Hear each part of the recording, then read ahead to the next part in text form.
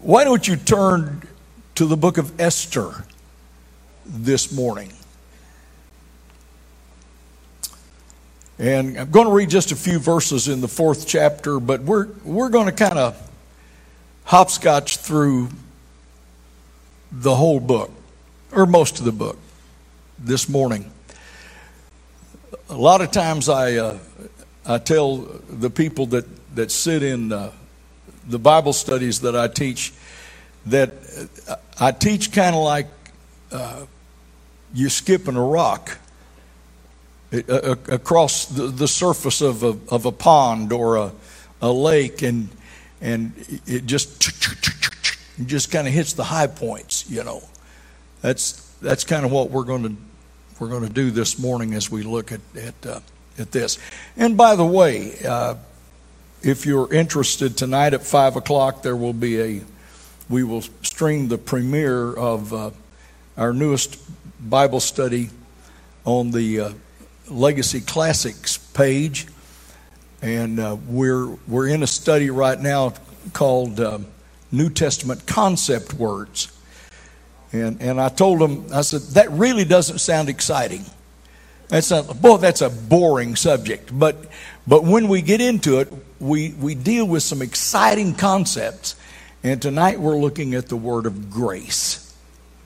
And so if you're interested, it premieres at 5 o'clock this afternoon on, like I said, the Legacy Classics Facebook page. And if you need to know how to get there, talk to somebody besides me. Because I can do it, but it's a struggle. Esther, the 4th chapter, starting to read at verse number 13. Then Mordecai commanded to answer Esther, "Think not with thyself that thou shalt escape in the king's house more than all the Jews. For if thou altogether holdest thy peace at this time, then shall there enlargement and deliverance arise to the Jews from another place, but thou and thy father's house shall be destroyed. And who knoweth whether thou art come into the kingdom for such a time as this?"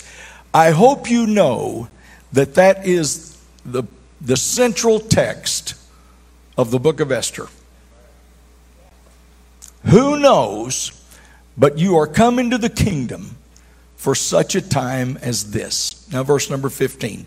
Then Esther bade them return Mordecai this answer: "Go gather together all the Jews that are present in Shushan, and fast ye for me, neither eat nor drink 3 days, night or day.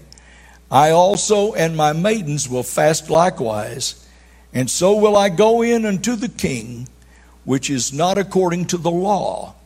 And if I perish, I perish."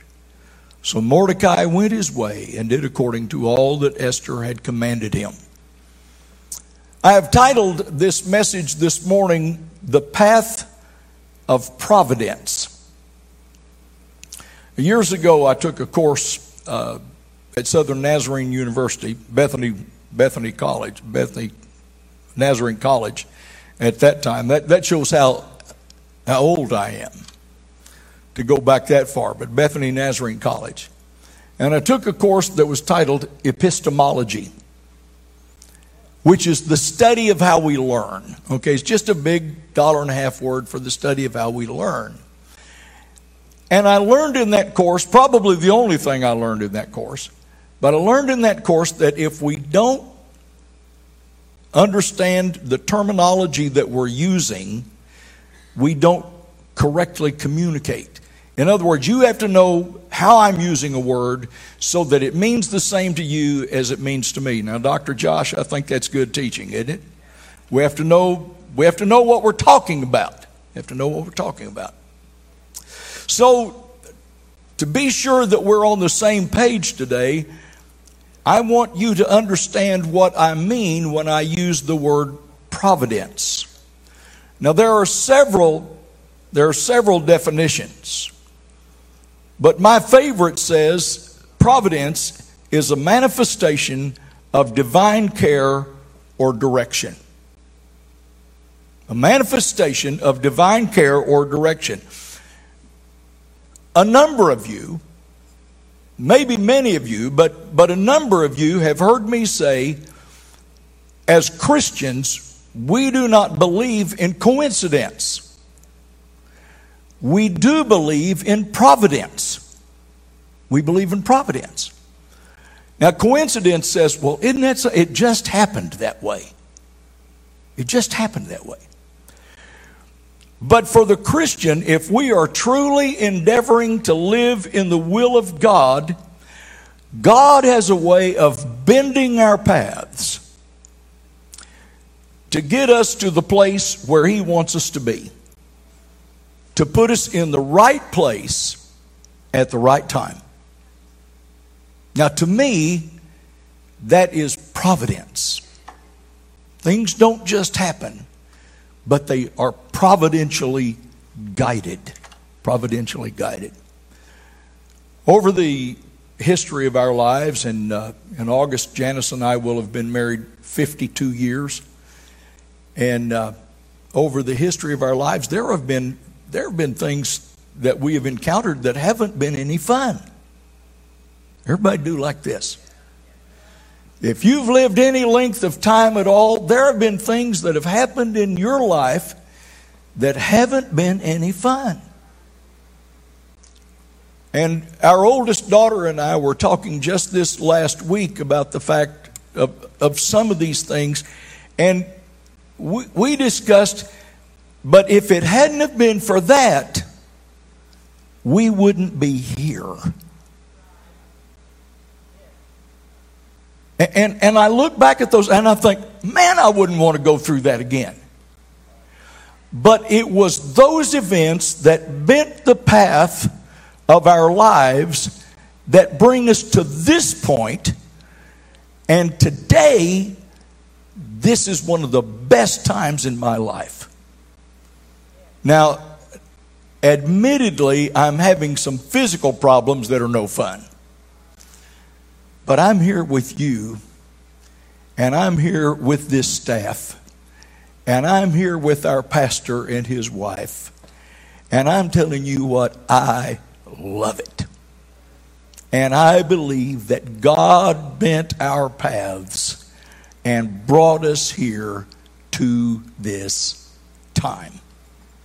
Now, there are a couple of verses of Scripture that instruct our thinking about this, okay? Psalm 37, verse number 23 says, "The steps of a good man are ordered by the Lord, and he," speaking of the Lord, "delighteth in his way." And you look at that and you say, but Lord, why this and why that? You know, I don't understand why God allows things just like they are, but He is God and He can do what He wants to do. He is sovereign and He can do what He wants to do. The other passage of Scripture that we speak of a lot is in Romans chapter 8, verse number 28, where Paul said, "And we know that all things work together for good to those that love God and to them that are called according to His purpose." All things work. All things are not good, but all things work together for good to them that love God and to those who are the called according to His purpose. All things work together for good. So with that in mind, let's turn our attention to the book of Esther. All right? Lori Hatcher, in her devotional titled "Refresh Your Faith," says the story of Esther contains all the components of a box office hit. A handsome king, and honestly, I read that and I wondered, how does she know he was handsome? But apparently women intuit something like that, okay? So it contains a handsome king, a beautiful queen, an evil villain, and an epic battle. Its plots, subplots, twists, turns, humor, and surprise ending keep you reading until the last satisfying chapter. On the other hand, you may or may not know this, but on the other hand, there are those that argue that the book of Esther shouldn't even be in the canon, in the list of the books of Scripture. And the reason that they say that is because in the book of Esther, the name of God is never called. It's never spoken. And some of them say, if God isn't mentioned, it shouldn't be there at all. Okay? But I have a favorite study Bible. And in his notes, Don Stamps stresses the providential role of God's work repeatedly in his introduction to the book of Esther. He says God's providence is everywhere present in the book.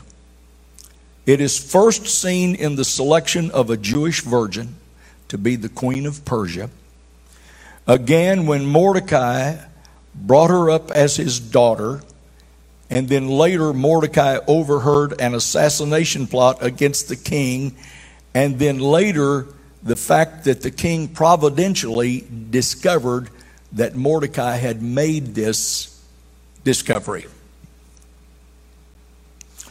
And so all of these things, you read through the book of Esther, and if Esther was a crime scene, and you sent in the forensic team, and you said, take fingerprints, the fingerprints of God would be all over this book.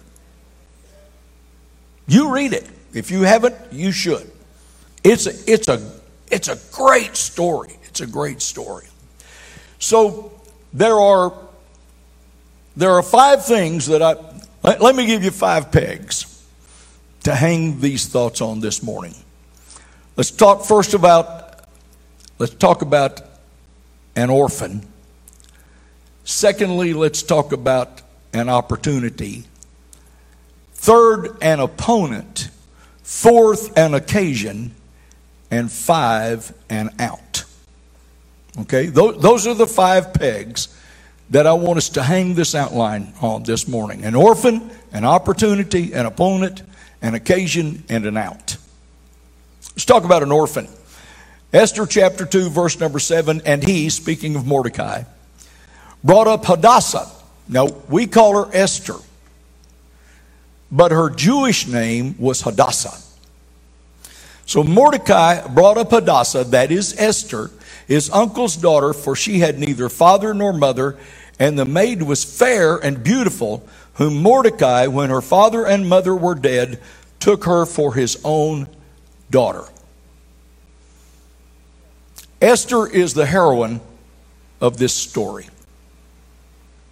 But the hero is her cousin Mordecai. And when you look at that, you find that it's hard to say which one of them is more important in this story, Esther or Mordecai. But the scripture tells us that Mordecai was carried into captivity, and history reveals that captivity took place somewhere around 600 BC. Now, we're not told this, but I think it's pretty safe to assume that at that same time that Esther's parents were probably taken captive also, and that they were carried away, and neither are we told how they died. But somewhere along the line, Esther's father and mother, and maybe in a common tragedy, but somewhere along the line, Esther's father and mother both died. So Mordecai, Esther's cousin, assumes the responsibility of raising this girl as his own. He took her as his daughter. He adopted her, if you will, and he raised her as his own. And we can also surmise from the influence of Mordecai that apparently he was a leader in the Jewish community. And this is because of the influence that he exhibits as you read through the book, that here is a man that is a leader in the Jewish community. So he took this little orphan girl, brought her into his home, and raised her as his own daughter. So that's the orphan. So the second thing, we need to talk about the opportunity. Look again at chapter 2, verses 3 and 4, and it says, "Let the king appoint officers in all the provinces of his kingdom, that they may gather together all the fair young virgins unto Shushan the palace. And let the maiden which pleaseth the king be queen." And the thing pleased the king, and he did so. There is in the early chapters, in chapter 1, and a little bit in chapter 2, but there is in chapter 1 and in the first part of chapter 2 of the book of Esther a detailed backstory that brings us to the point where Esther has the opportunity to participate in this royal beauty pageant. Okay? But the short version is that the queen of the realm, Vashti, fell into disfavor with the king and was deposed. That's the short version. Now there's a lot of detail to be read in the first chapter of the book of Esther, but what we need to know today is that the queen fell into disfavor with the king, and he said, "You're not queen anymore." He didn't see life like we do. Good or bad, pretty or ugly, you marry them for life. But this guy had absolute power. And he said, "Phooey on you, you're through." And out of the palace she went. So to fill this vacancy that was left by no queen, a royal beauty pageant was held, and all the fairest maidens of the kingdom were entered. Can't you imagine the leaders of all the providences begin to go into the homes and say, "We'll take this one, and we'll take that one, and we'll take that one." And these young women said, "But I don't want to go." Doesn't make any difference. The king says, "You're pretty? Come with me." They didn't have any choice. All of the young maidens were entered in. And when I read this and began to meditate on it, it caused me to ask a question. How large was the Persian Empire? How large was this? How many provinces are we talking about? How big is this area? And I think, was it as big as Oklahoma City? You know, there was a time, it's been a number of years ago now, but there was a time when Oklahoma City held the distinction of being the largest city in the world in land area. Not near in population, but when it came to square miles that we covered, at one time we were the largest city in the world. Well, it was bigger than Oklahoma City. Was it as big as Oklahoma? Well, we're not as big as Texas, and Texas isn't as big as Alaska, but we're not by any means the smallest of all the states. But it was bigger than Oklahoma. You look at a map of the ancient realm of Persia, and you find that Persia stretched from the kingdom of Persia stretched from the southern tip of Egypt to the northern edge of Greece, and from there spread east into parts of India. Now, folks, that's a lot of square miles. That's a lot of provinces. That's a lot of young women. It was huge. And the number of participants in this beauty contest must have gone into the hundreds. And when they got to the palace, they spent time preparing, and in the evening, one of these contestants was ushered into the presence of the king, and most of them spent a night with the king, and the next day went into his harem, and probably most of them were kept, but never called on again. Hundreds of young women participated in this. But from this vast number, this adolescent Jewish maiden was chosen. What were the odds? How did it happen? It happened because it was in the providence of God. It happened because God bent Esther's path to be in the right place at the right time and put favor toward her into the heart of the king. And Esther chapter 2 verse number 17 says, "And the king loved Esther above all the women, and she obtained grace and favor in his sight more than all the virgins, so that he set the royal crown upon her head and made her queen instead of Vashti." All the sources that I checked said that Esther became queen probably when she was a teenager. And most of them think that it was when she was an early teen. That she was the age of 13 to 15 years of age when she became queen of the realm. Now I look at that, and I did that research, and I thought, who do I know that falls into that age group?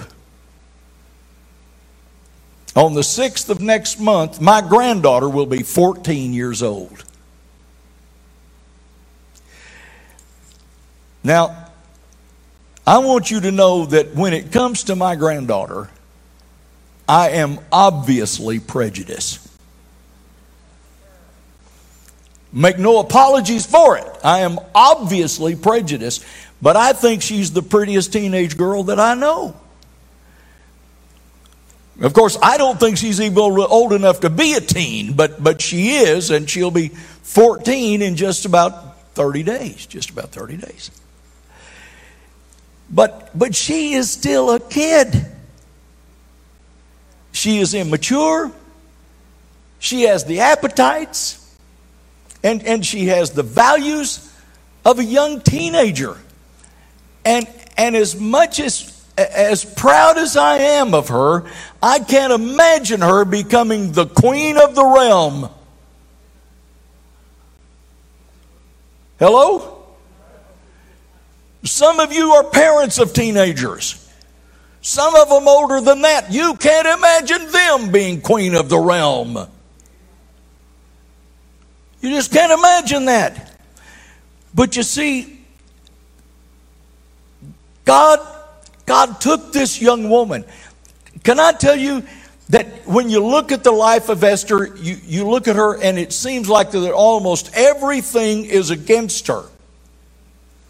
She is the descendant of a captive in the land of Persia, and she is an orphan raised by an adoptive father, and now she comes into this place and she is crowned the queen of all Persia.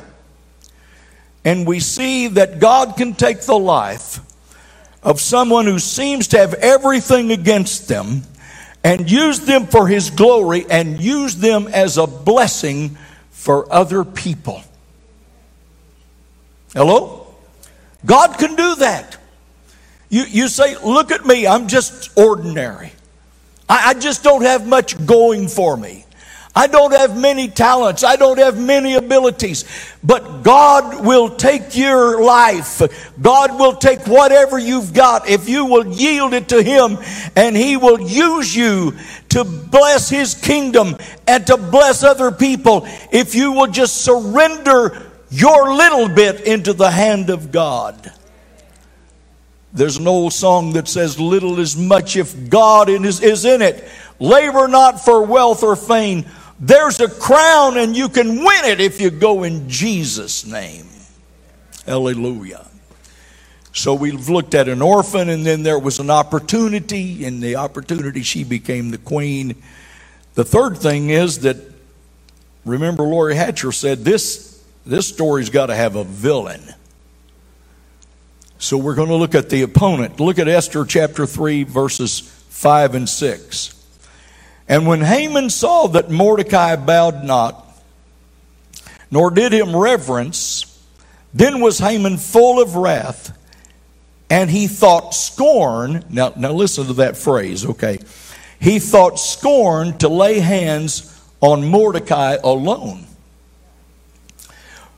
For they had showed him the people of Mordecai, wherefore Haman sought to destroy all the Jews that were throughout the whole kingdom of Ahasuerus or Xerxes, even the people of Mordecai. Several scholars say that there were probably several years between chapter 2 and chapter 3. And the common opinion that I found was that probably between chapter 2 and chapter 3 that 5 years had elapsed.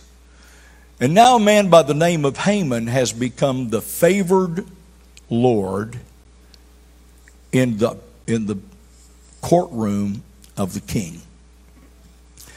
And those that study such things say that he probably had his own throne.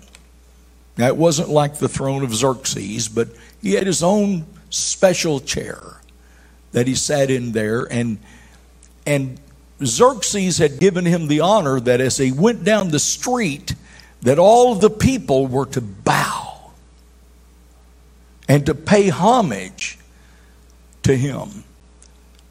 But the problem was that Mordecai would not bow.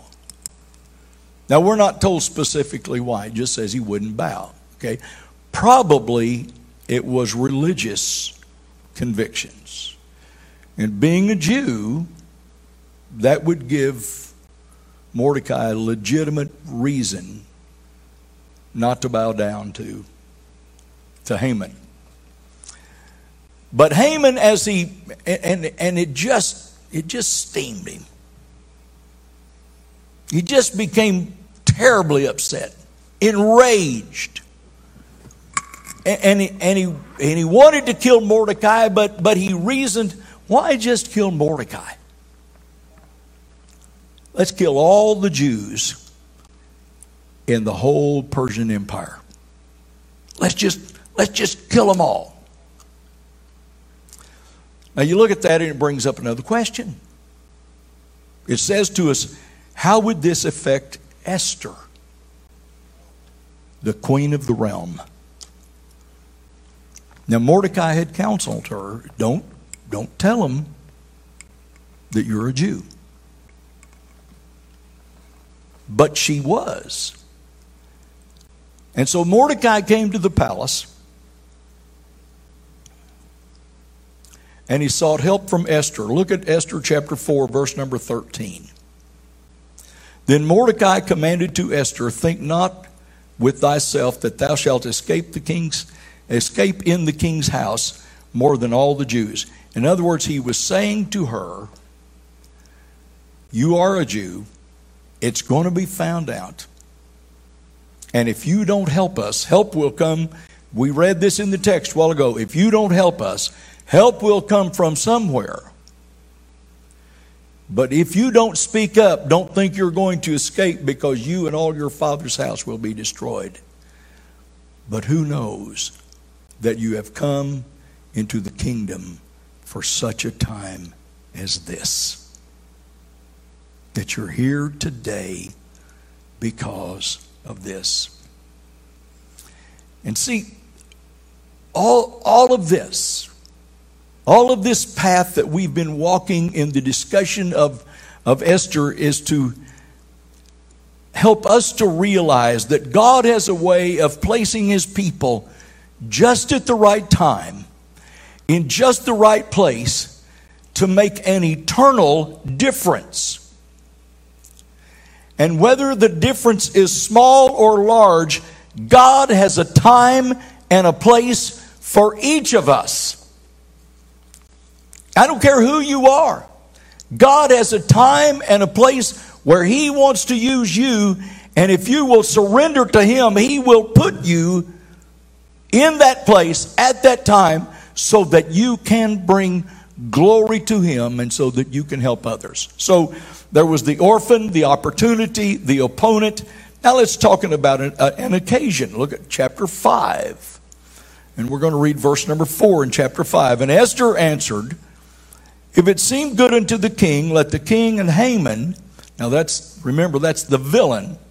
Here we've got the good king that loves Esther and the villain that hates Esther's people. And Esther says, if it seem good unto the king, let the king and Haman come this day unto a banquet that I have prepared for him. You see, as we follow the details of this story, we find Mordecai coming to Esther in the hour of need, and the obvious answer to their problem was for Esther to go to the king for assistance. Now, approaching the king was no easy matter. There are some that would say that I'm the king of my house. There are some that might disagree with that. But there are some that would say that I'm the king of my house. Let me tell you something. If my wife comes into my presence, she knows it's all right. She can come there anytime. She's always welcome to come where I'm at. But when Xerxes sat on the throne, if he didn't invite you and you came into his presence uninvited, and he didn't stretch forth his golden scepter to where you were off with your head, the life of such a person was forfeit. And Esther realized that. Esther knew that. And here she needed an audience with the king, but she was not invited into his presence. And so she said, we need to do something to get ready for this. So she sent back to Mordecai. She said, you tell all of the Jews in Shushan, all of the Jews in Susa, you tell all of the Jews that are in this city, and I'll tell the maidens that serve me here for the next 3 days, night and day, don't eat or drink. Let us fast. Now, it doesn't say so, but you must make the assumption that they are fasting and praying. Let me tell you something. If you fast and don't pray, you're just going hungry. Come on. You're not accomplishing any good. You're just going hungry. And I don't like being hungry that well. I don't know about you, but she said for the next 3 days, day and night, we'll neither eat nor drink. And underlying there, you assume that she's saying, and we're going to bombard heaven. We're going to touch the throne of God. We're going to appeal to the King of all kings and ask him for his favor and for his help. And the king did give her an audience. And she invited the king and Haman to a banquet. And at that banquet, she said, I'm going to have another banquet and I want you to come. And I've got a petition. I've got something I want to ask you. But let's feast this time, and then you come to the next banquet and I'll tell you what I want. She was a woman of understanding who realized that she needed to prepare the king's heart to hear what she had to say, to hear her petition. So that's the orphan, the opportunity, the opponent, the occasion. Now let's talk about an out. Esther chapter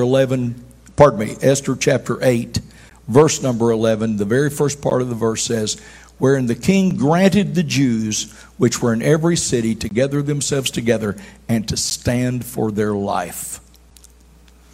There is a popular recreation today, especially among young people, called an escape room. Anybody ever been in an escape room? Yeah, some of you have. I never have. I'd probably still be there. Okay.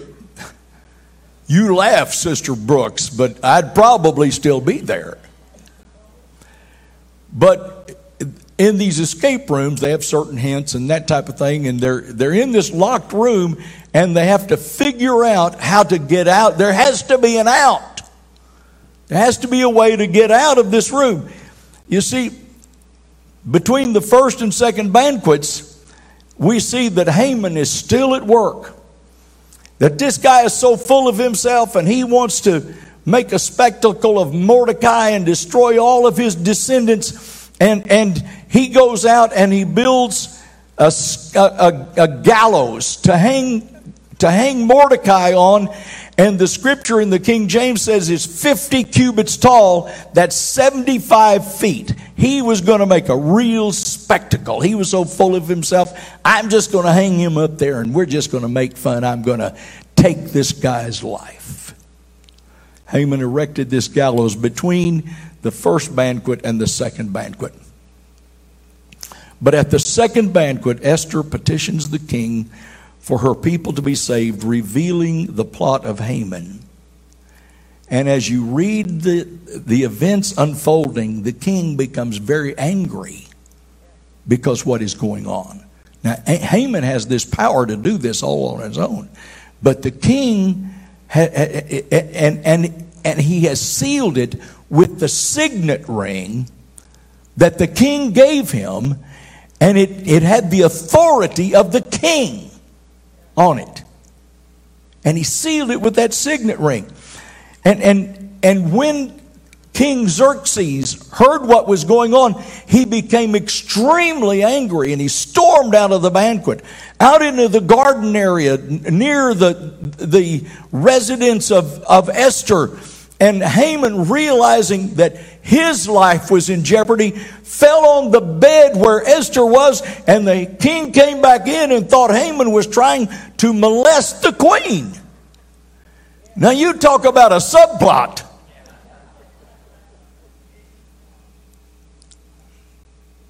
My mother used to say, that's Satan. That's really Satan. I'm telling you, all of these things are going on. And so the king ordered that Haman be executed on his own gallows. That he hung him 75 feet up, executed him on his own gallows, and he took the royal ring that had been on Haman's hand and he gave it to Mordecai. And the decree that was made, we need to understand this ancient culture. And you can find this in Daniel chapter 6, verses 8, 12, and 15, that the law of the Medes and the Persians, when it was signed with the authority of the king, could not be changed. And so this edict can't be changed, but it could be amended. And the king amended it to where the Jews could defend themselves. They could gather together and defend themselves. And when they began to do that, other people began to be drawn to them also. And the victory for the Jews was overwhelming. So in the end, we see that God has a way of reversing even the most threatening situations and circumstances. You may be in a place today and saying, there's no way out. Let me tell you something. God can make you a way out. God can make a way out. So let's talk about some takeaways. Let's bring this thing to a conclusion. The first thing that you need to take away from this message this morning is that God can take the life of someone who seems to have everything against them and use them for His glory and to be a blessing to other people. Never say of yourself, I just don't have anything to offer. If you'll take whatever you have, whoever you are, and you'll offer that to the Lord, God has a way of taking your life and using you to bless other people. The second takeaway that I want you to see is that God has a way of placing His people at just the right time in just the right place to make an eternal difference. Okay? Not just a difference for time, but a difference for eternity. You can make a difference for eternity. For eternity. The third thing that I want you to see is that God can use the lives of those who have committed themselves to Him to effect future generations. Now, folks, of all the things I've said this morning, this may be the most impactful. That God can take your life, and if Jesus tarries, He can use what you do now to affect future generations. There is considerable historic evidence to show that Cyrus, who was a later king of Persia, was the son of Esther and Xerxes. And it was this Cyrus, who apparently was the son of Esther, it was this Cyrus who allowed Ezra and those with him to go back to Jerusalem to rebuild the temple. And he not only allowed them to go back, he sent assistance financially, materially, to help them rebuild the temple. And it was also the actions of Cyrus that helped prepare the way for Nehemiah and those with him to go back to Jerusalem for the purpose of rebuilding the walls. So you see, in the obedience of Esther and Mordecai, you see future generations being affected. Have any of you ever heard of the butterfly effect? The butterfly effect? The term butterfly effect is closely associated with the work of a man by the name of Edward Lorenz. And it is derived from the metaphorical example of the details of a tornado and how that the tornado was influenced weeks ahead of time on the other side of the world by the fluttering of a butterfly's wings. And as the butterfly here fluttered his wings, and the concentric effect of the force of the butterfly wings is multiplied as it moves around the world to affect the weather patterns on the opposite side of the earth. Now, Lorenz is not the only one that holds this theoretical opinion, that little butterfly fluttering its wings affects in a major way the other side of the world. You may flutter your wings today and affect generations to come. Affect generations to come. You see, here is our challenge today. Here's our challenge. To make up our mind to live today intentionally in such a way that we're always in the will of God, so that God can providentially bend our paths to put us in the place at the time when He needs us to be so we can affect other people.